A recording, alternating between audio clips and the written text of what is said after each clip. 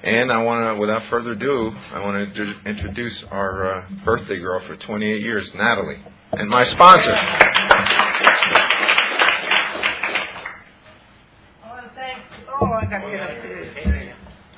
I want to thank Roy for giving me a candle, and I want to thank all of you for being here.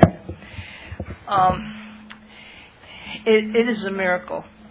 I came into Overeaters Anonymous in 1966 on March 24th, which was 2 days after my natal birthday.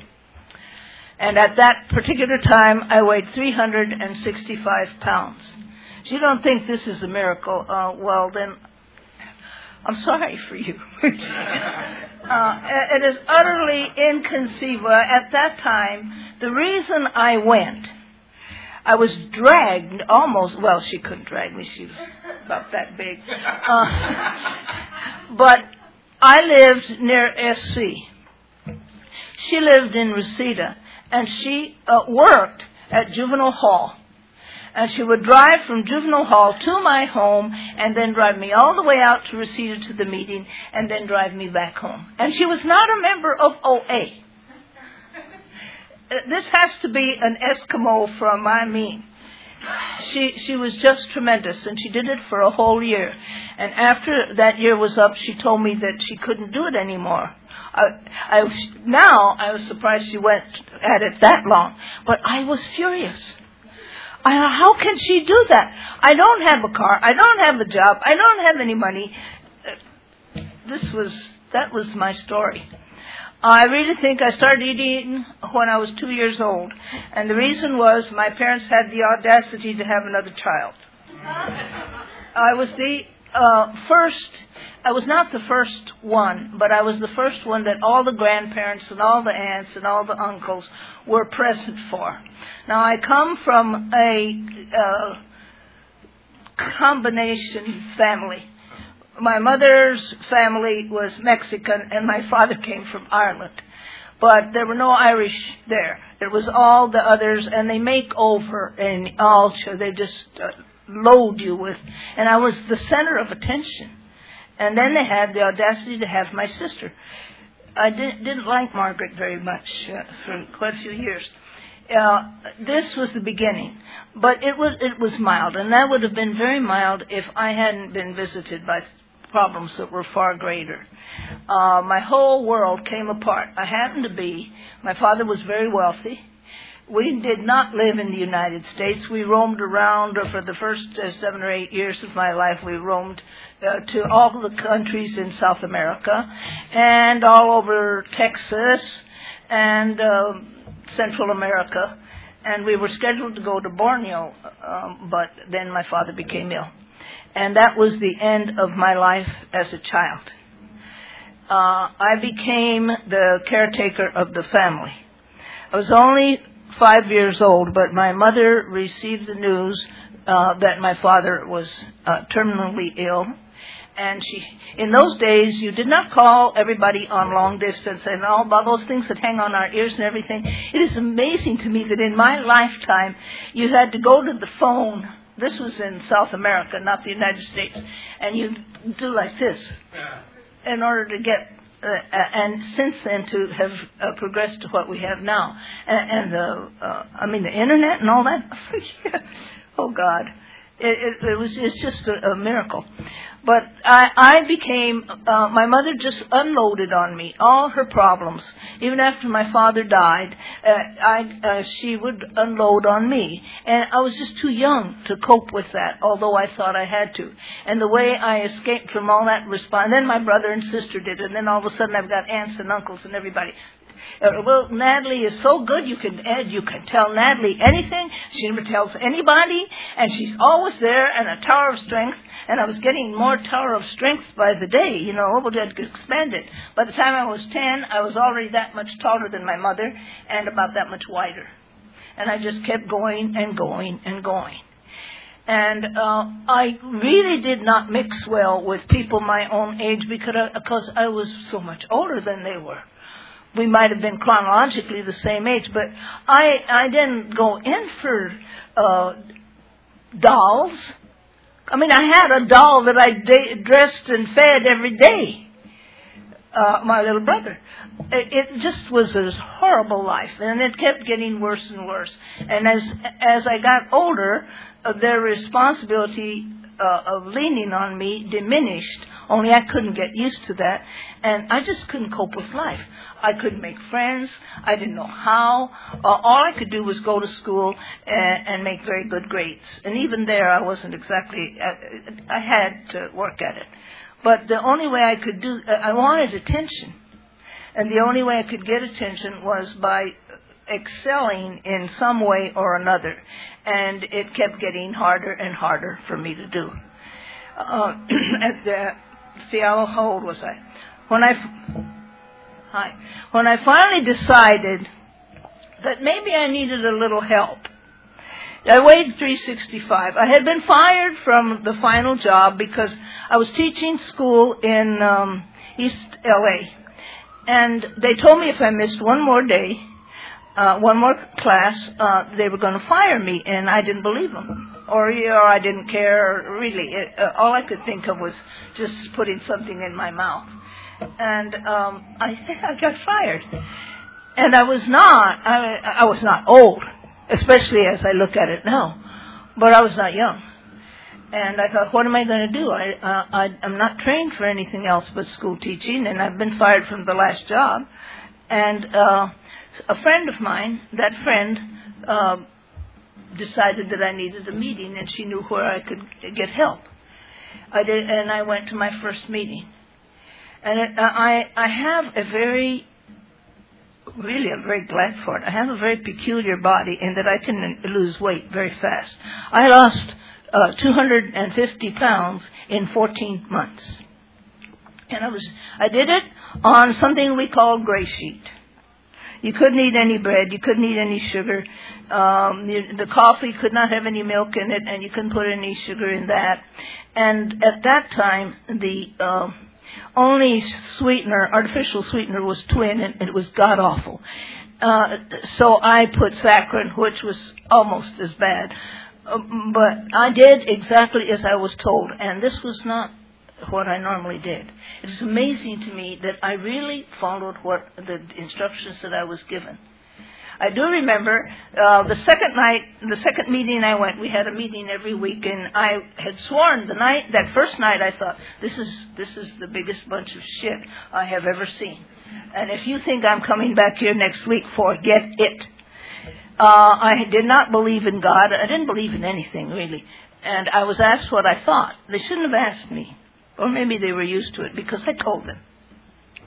I told them they were a bunch of kooks, and this was it for me. I was ready to go the next week, and I went. And that night, I picked my sponsor. I picked the next heaviest person in the room. And we went out to her car. And we were going over the steps, and she was making me read the third step prayer. And I told her, this is where I part from this. I said, because I do not believe in God, and I am not going to read any prayer. By the way, I was brought up a Catholic. I said, I'm not reading any prayer, So we argued back, and if I wanted to belong in the program, she was really very patient. Finally, she was at her wit's end, and she said, shut up and say the goddamn prayer. And I wouldn't let it go. I said, if I shut up, how can I say the prayer? It's a wonder she didn't hit me. But I ran ahead and I read it, and I did 4-step very quickly, and I just kept losing the weight. I was not surprised when I got down to about maybe 230 or so, because I'd done that before. I'd lost that weight. But I thought, well, any day now, it's going to end. And when I kept going down and going down and going down, and I can remember when I went home I had a whole bunch of amends to make to people at home, and I went home to visit my mother and her sisters. And my mother had as bad eyes as I have now, and she didn't recognize me. For one thing, I was so much thinner. When I got off the plane, but her sisters did. And my mother's first remark on seeing me was, "You'll gain it all back." Now, at first I was very, very annoyed at that. It cost me a lot of inventories and a lot of writing and everything. And then I realized, what did you expect? Every time you lost weight, you always gained it back. You're 42 years old now, and you've lost the weight again. What do you expect her to think? I became much more understanding of my mother and her problems and everything, and I hated her. I hated her intensely because she deprived me of my childhood. I blamed her for letting my father die, which was interesting since the doctors couldn't cure it. It's her fault. She was the one who had caused my life to be the worst, and it has taken me any number of years. It's only the last 10 or 15 years that I realized she really was a remarkable woman. She'd never worked in her life. She'd always been rich. And here she is in the middle of the Depression, taking care of 3 kids. She did a damn good job. But after all, she had her problems. And I insisted on her being perfect, and she couldn't fit the bill. And I insisted on everybody that I had anything to do with being perfect. And all they did was, they were an excellent excuse to eat. If my boss yelled at me, well, she didn't understand, and nobody understands me anyway, and gee, a piece of chocolate cake is great to solve all this. And it had gotten, really, at the last, my eating was not a piece of anything. I can remember, it staggers the mind to think how much I ate. A whole chocolate cake, a whole one. It took a little while, like maybe an hour and a half, to consume, and that wasn't all. I don't want to go into too much about that, how much I ate, except that it was such colossal amounts, and I never ate anything that would have helped me maybe lose a pound or 2. I was strictly on anything sweet, especially if it was chocolate. Heavily fried foods. As a matter of fact, I lost most of my weight that first year on deep fat fried foods because that's all I ate. And my mother was a home economist. When she was in charge of our eating, in front of her, I ate the basic 4. And we didn't have all that fried and everything, but I grew to be an excellent cook of the wrong kind of food. I bet I could get a job over any of these things that deep fry anything. No problem. And that's what I existed on, and it's no wonder that I gained such an amount of weight. I can remember it really was gifted by being extremely healthy because I did not have any heart trouble. I got short of breath, but then you go around. I do not have the frame to carry 365 pounds. I climbed 10 steps and then have to wait about 15 minutes before I got my breath to climb the next 10. But it never, I even walked an awful lot. I'd have to stop. I remember I'd stop at fire plugs and sit on them, or the benches where you wait for the bus. But I walked. And, of course, one of the main reasons I did is I didn't have a car. But it's amazing to me what God gave me as far as my physical body to be able to cope with all that. And it is a pleasure nowadays to look, even though I am ancient as all get out, I love looking at the thin body. Because it is such a shock to me. Do you remember the other day I was taking a shower and I just happened to look down and said, my God, I don't have any stomach. Well, it used to stick out like, And the biggest part of me was upstairs. And I'd go around the corner and I bet 20 minutes before the rest of me came around, there come the boobs. There goes Natalie. You could tell by my boobs. It was just horrendous. And all that has been gone so long that it's almost to the point where I can't remember it. And I think about that.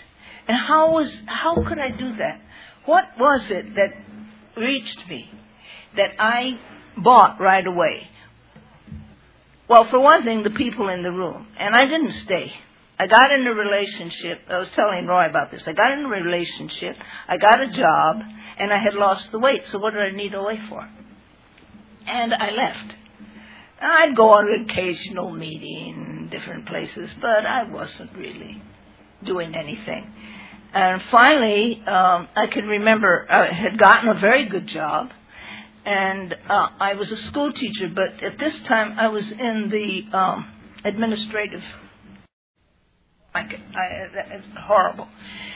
But it was prestigious, and I was so impressed with the swivel chair that I could roll around and, in the office and twirl, and I was like a kid. And that soon passed away, and I'm caught with all this responsibility, and I didn't like it. And I kept putting on more and more and more and more weight. And the first time I said, well, it's not 150 yet. And several months went by. Well, it's not 175. And several years went by. Well, it's not 190. When I got to 195, I said it wasn't 200, but how close is 195? I didn't weigh anymore. And about 2 weeks after I had weighed, I went back to OA. And I know that I had gone over the 200.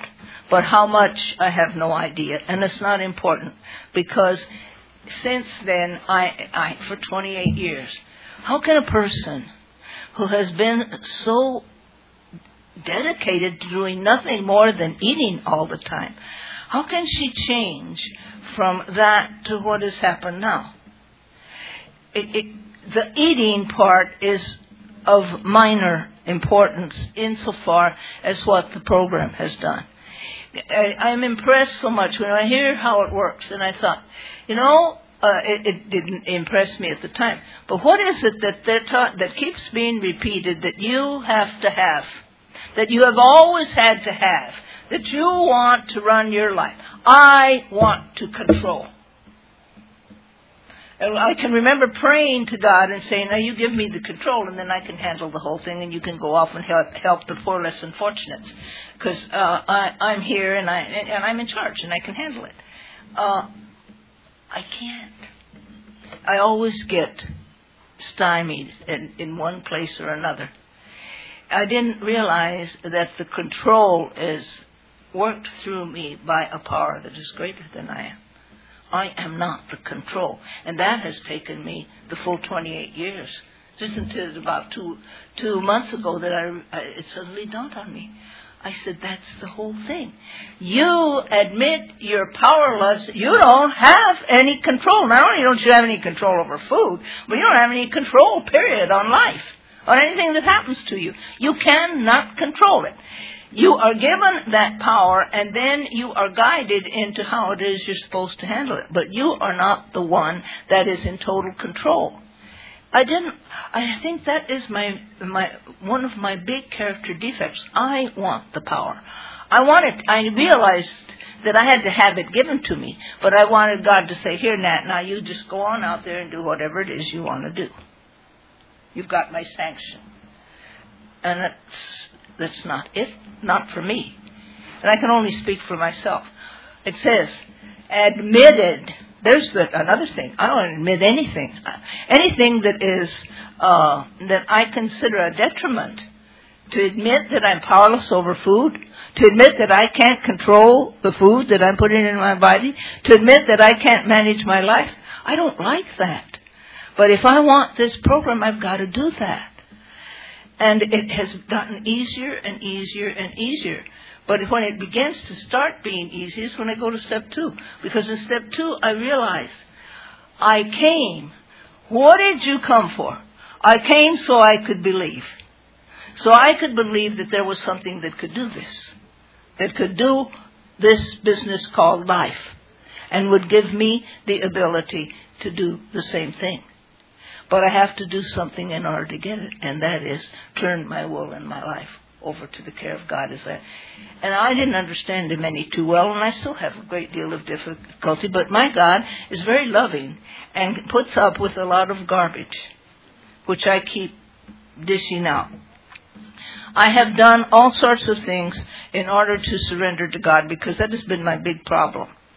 I have put the word God on masking tape and taped it to the bottom of my shoes and gone around. I've been in the sandbox at school because I ended up teaching kindergarten, and kicking in the sand. That's what you get. Great, tremendous relief. My God is all loving. I mean, can you imagine the human beings putting up with all that? In the first place, I don't care that I'm damn near 78. I act like a 3-year-old. I have the good fortune of not living with anybody. But I also have the bad fortune of having mirrors all over the house. And there's one in the dresser right near my bed. And I was really getting upset, and I was yelling and screaming, and I said, Mike, I looked in the mirror and I saw this idiot prancing and dancing and screaming, and I said, do you know who you remind me of, Natalie? William. William was a little 4-year-old that I had in school. And he'd scream like that and carry on and everything. And I said, the difference is that you happen to be about 50 years older than William. And you ought to have gotten a better control of what you're doing. And I thought, I can't. That's my whole problem. In this program, I can admit to being a child and a willful child and incapable of handling situations. And I can ask for guidance. And I can ask my sponsor. And I can write reams and reams on what it is, on my character defects. And a lot of times I don't write on my character defects. I write on yours. Because it's okay for me to, you just don't act right, and I have it all figured out how you should do it. I'm a very imperfect person, but this program makes me tolerate it, and more than tolerate it, makes me accept it and realize that for some reason or other, that's it. It's been going on for years, but it's amazing how in just the last year I have been so impressed with things that I read over and over again. And I'm reading in the big book, which somebody was nice enough to give me one with the big print. But I don't read that one because I have it all marked in the other one, and I can't find it to put it in the new one. So I go back to the old one, and then I have these glasses that are this thick so I could see. I'm finding out so many things that I completely overlooked, that I even marked, but that are making such an impression.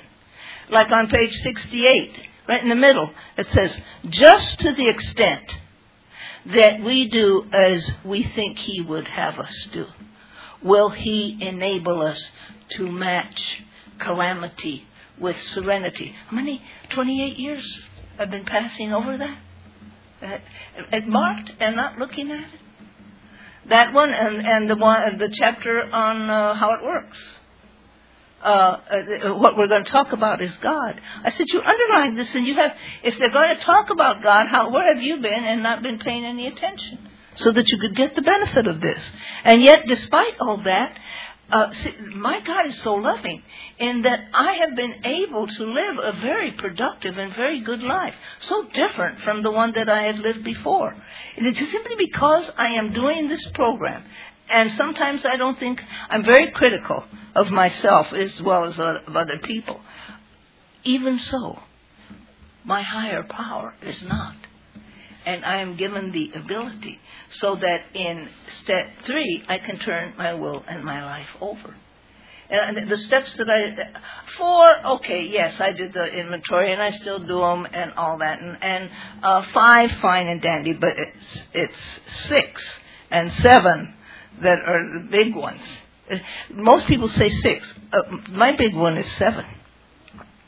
Because then I realize that I have always thought that I was the one that was going to remove the defects. And it says, became ready to have God remove the defects. And I'm becoming ready. Why does it just... And in 7, then humbly ask Him to remove it. And I'm so impressed in the OA 12 step, the 7th step is the most beautiful one as far as I'm concerned in the OA book, because there on, I think it's page 71, it says, humility, acceptance goes with humility. And humility, as painful as it may be, is something that we have to accept.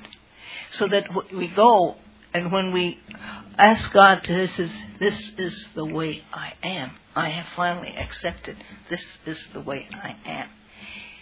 And without your help, I can't change.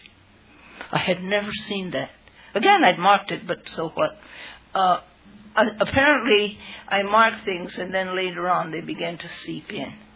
Each time I go to a meeting, I hear something that I hadn't heard before. Each time, a great many times, people will call me on the telephone. My phone, most people think that I'm not there. It's that I'm getting all these calls. And I ought to have call waiting, but I just haven't gotten around to it yet. I procrastinate like mad. It's that I'm on the line with people. What a joy. I was a recluse. I never met anybody. Now people call me all the time. I said, how do people calling me to help them? I don't know what. The words come out, and I'm astounded. I said, well, I don't know if they'd help them anything, but I don't. God, I didn't know I could be so profound. It's just that as you do, and I'm not unique. There any number. Okay, I forgot your name, which is, this happens to you. Wait till you get 70. What is your name? Marta. In 20 years, you mean she hasn't? The hell she hasn't. You want to hear something good? Go to her. Roy. Go to him. Anybody who has 15 years or more, they've been through this day after day after day, coming to meetings, doing it, day after day after day. They know exactly. Now, they may get a little, as my grandfather used to say, petulant, but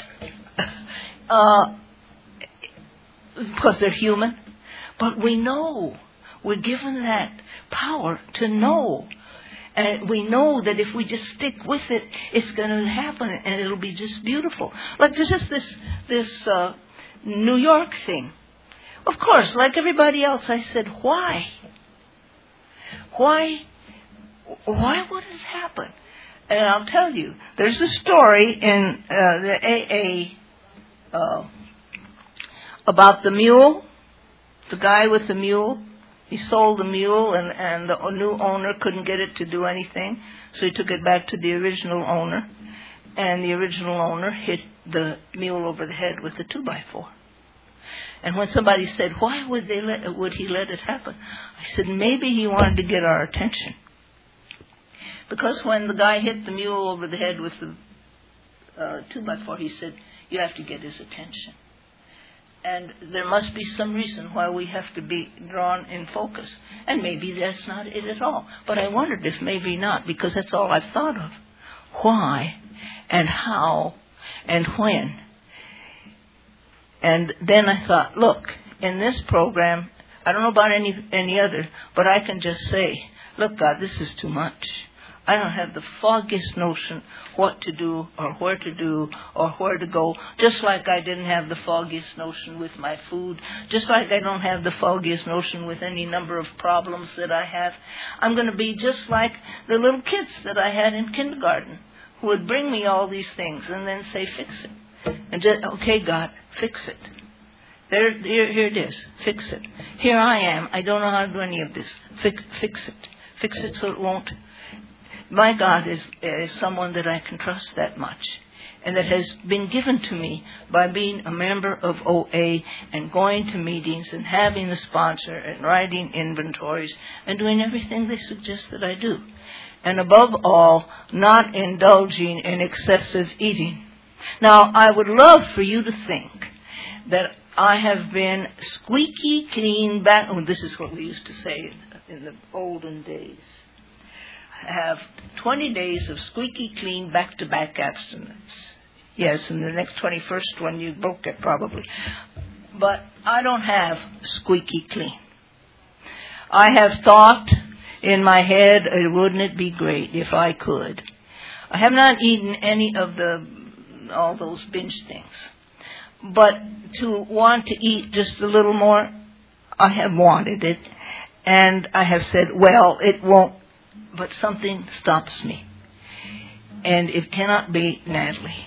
The thought is there, and she wants it, and if she doesn't get it then, she's going to plan when she can get it later. These are old ideas.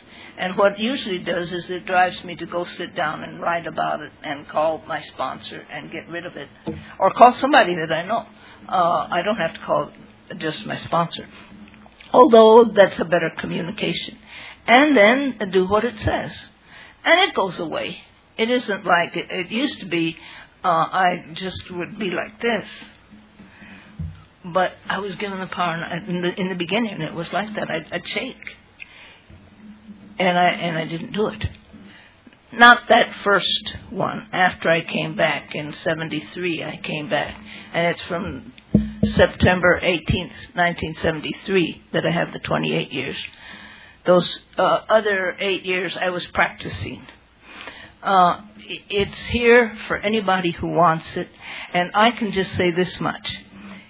If God could take somebody who was doing absolutely nothing but eating, who weighed 365 pounds and just sat there and did nothing but stuff her face, and make her someone who is productive, who is willing to be of service, who is not perfect, but is willing to go to any length to get this program. If he can do that with her, he can do it with anybody. And I think I'm through.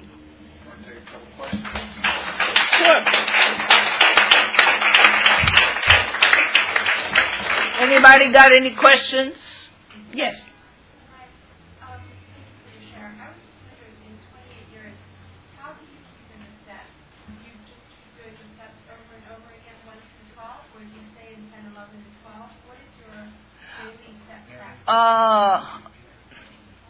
Yes, I repeat the question. How do I keep it? Do I do 12 and 12? A lot of times all I do is get on my knees and say, you got to help me. I can't do this. I need help. Everything's going wrong. Nobody's doing anything right, including me. And it doesn't instantly catch like that. I have to constantly, in the beginning, I would call people, and then there weren't that many people to call. And I would call, when you can call on the telephone and get the time. At the sound of the tone, the time, and I just keep yelling and screaming and reading whatever I had written. I did that. I called Dial a Prayer, which used to make me want to throw up. But it was the voice. But I did it anyway. And just any contact with another voice. Because when I came in, there were only about 7 people that I had any contact with. And if I couldn't get in touch with them, well, then that was the way it was. Did I help? Just keep praying. Any other questions? Yes. What is your, do you still follow Grace Sheet? I am on a diet now that has nothing to do with OA. I'm an asthmatic, and I have been taken off of practically everything that has any taste to it. Before that, I was almost what you could call Grace Sheet. I had brought in foods that weren't on it that I included. For one thing, I ate, not all the time, but I occasionally ate bread, have a sandwich or something like that. And I certainly had cappuccinos ad nauseum. So it wasn't quite Grace Sheet. But I was very, very strict. Now I can't do any of that. I can't even have coffee. That bothers me. No coffee. I broke that one this morning. I said, I'm having coffee. Did you have a question?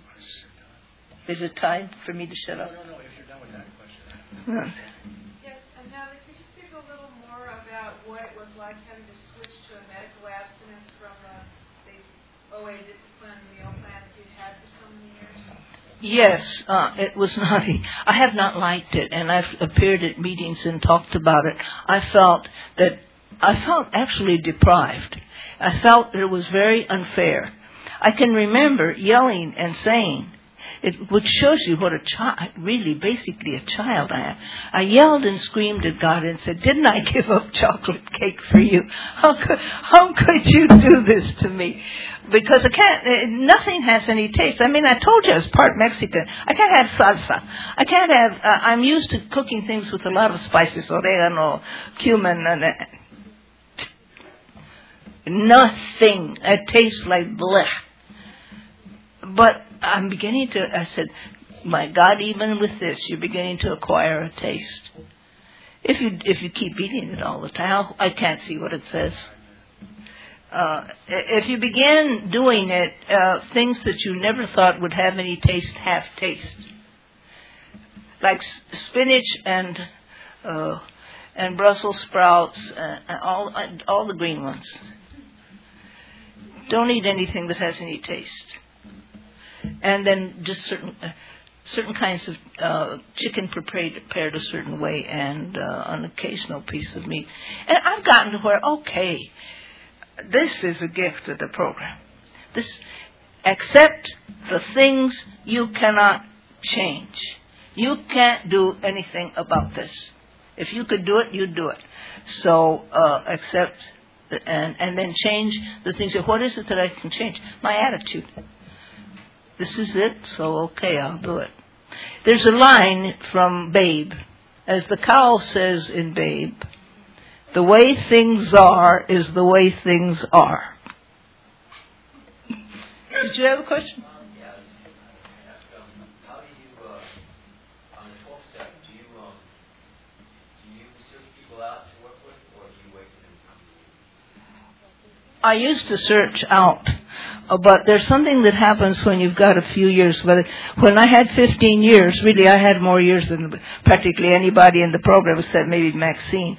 And they just started calling me. I didn't read. At first, yes, I did. And then I made a lot of mistakes. I wasn't too good at that. I'd rather have them call me. And don't be afraid to call me. I don't bite. Yes, whoever it was back there. And how do you define, has the definition of your abstinence changed throughout the 28 years? Does it remain the same? Like your bottom line abstinence? Bottom line abstinence was no sugar. No chocolate. I was very rigid, and now I don't even, I can't remember. Because it just, after a while, it became automatic. I did gray sheet. And on gray sheets, you don't eat any carbohydrates, except there's little lists, and you go according to the little lists. Now, see, I don't do it, so I can't remember. Now I'm on this damned spinach thing, so spinach and plums.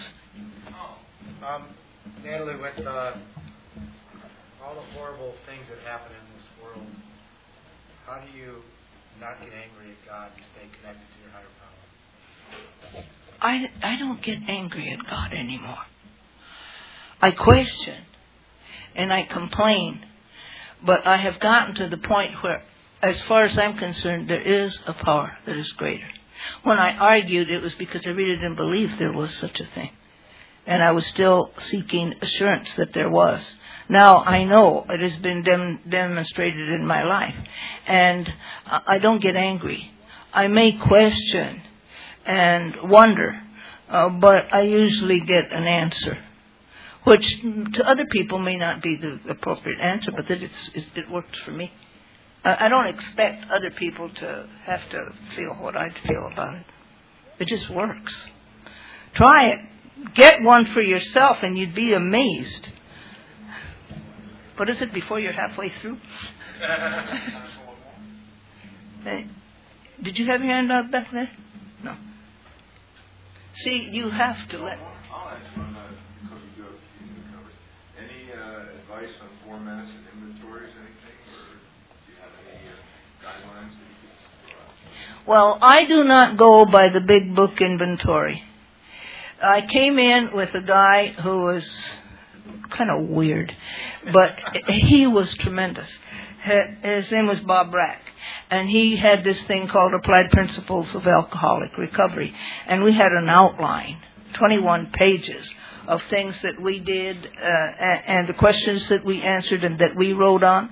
If you had finished that, there isn't anything else to talk about. What I basically still will do is if I'm really troubled about something, I will write on the 7 deadly sins, on greed, jealousy, what's the one that begins with pride? Isn't it interesting how I forgot pride? Those. Because then it'll make me focus on something's wrong here. What is it? And I also write on.